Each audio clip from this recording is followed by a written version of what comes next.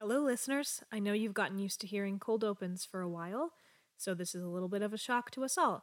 But I wanted to stop in before the episode and tell you that today we have a promo, so you're going to want to stick around after the credits to listen to the promo for this show. This week's promo is for the podcast Children of Room 56 by the Listless Network. And if you haven't listened to this show yet, literally, what are you doing with your time? Because this show is so good. It's got all the eye imagery and found family and creepy small towns that your little heart desires. Stick around until the end of today's episode in order to hear the promo for Children of Room 56. As usual, thank you so much for listening and enjoy today's episode. It's not right to be here without him.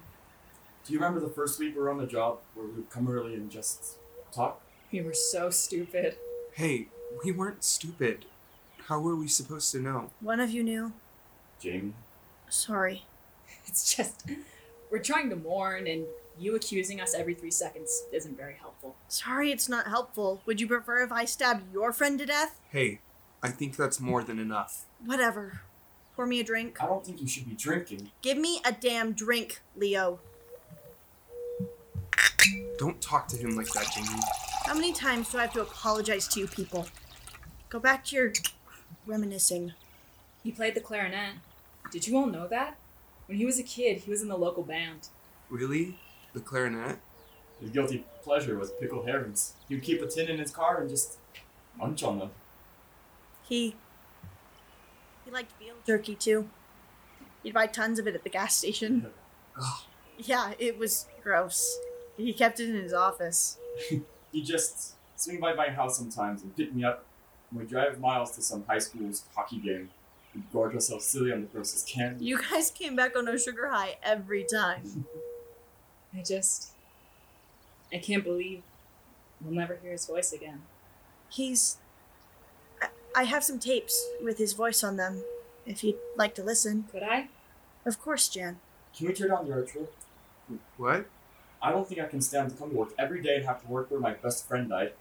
Can we tear it down? Please. Yeah, we'll see what we can do. The people in town are gonna smoke us for missing the funeral. Screw the funeral. Booker wouldn't have wanted us to go. He hated things like that. You would have liked it better that we're all sitting around and drinking in the place where he died? Jamie's right. It's better to sit here and drink than it is to go to the funeral all dressed up in black and have to listen to the people who didn't care about him or know him pretending like they're so sad about his death. Well, we'll have our own funeral for him. Have you got his... Leo? I've got some of his things from his office. His schedule book, his jacket. Can I have his jacket? Of course, Jamie. Thanks. What else have you got?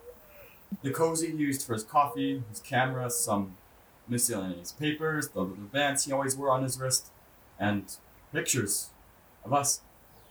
Does anyone else want to keep anything? I'd like the bands if that's alright with everyone. They're yours. Can I have the cozy? Here. Emil? I hope you all don't mind, but when I went to his apartment, I grabbed one of the rings he always used to wear. You know, the iron one. He would have wanted you to have it. What do you do with his camera and the pictures of us? I'll take the pictures, I think. Oh god, look at this one. This is the day we put the shaving cream beard on Leo. Oh. And here's the time we covered Jamie in gummy worms when she was asleep. You were so pissed when you woke up. Look, it's the time we uncovered our first ever artifact. Emil, here's your birthday. Look at the massive cake. Lord, I still can't believe you convinced him to make it. It was 90% frosting. It was like eating straight sugar. I had the biggest stomachache afterwards. We were so happy. These are such good memories, and we were so happy. So why do they hurt so bad? We should burn the papers. And his schedule book. We can have our own funeral for him. I've got my lighter.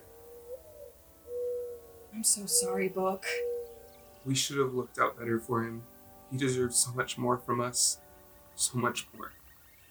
We loved that schedule book. He loved writing things out.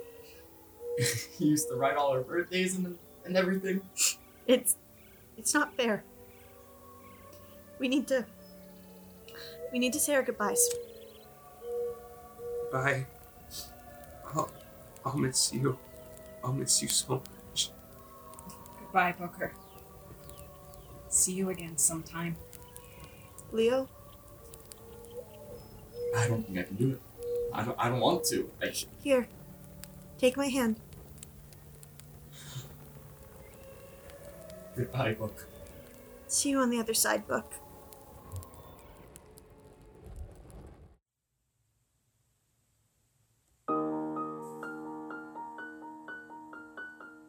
Jay Short as Jamie Locke.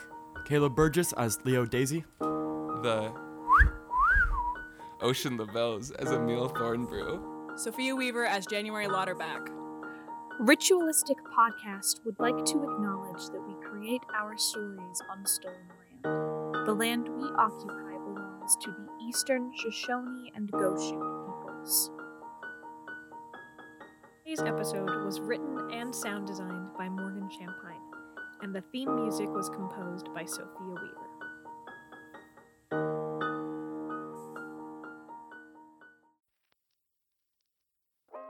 Spiritsford is a normal town, just like yours or mine. It's a nice town, a nice, ordinary town. It has everything a nice, normal, ordinary town should have. A school, a park, a river, eyes, teeth, feelings. The town watches, and the town knows. And it decides who gets to stay and who gets to leave. And Spiritsford has eyes on every wall, eyes that seem to follow you as you walk down the cobbled street. You know you are being watched. You know you are being followed. But you carry on with your day. Because, of course, this is just a normal town. These are all just normal town things. And obviously our townsfolk are normal too. Just ask the local wizards. They'll tell you themselves that everything going on here is perfectly normal. And there's nothing strange going on here at all. The Children of Room 56 is a queer horror podcast created by Alex Abrahams and distributed by the Listless Network. Our first episode, The Disappearance of Chip Romero Part 1, is out now wherever you get your podcasts. We hope you enjoy.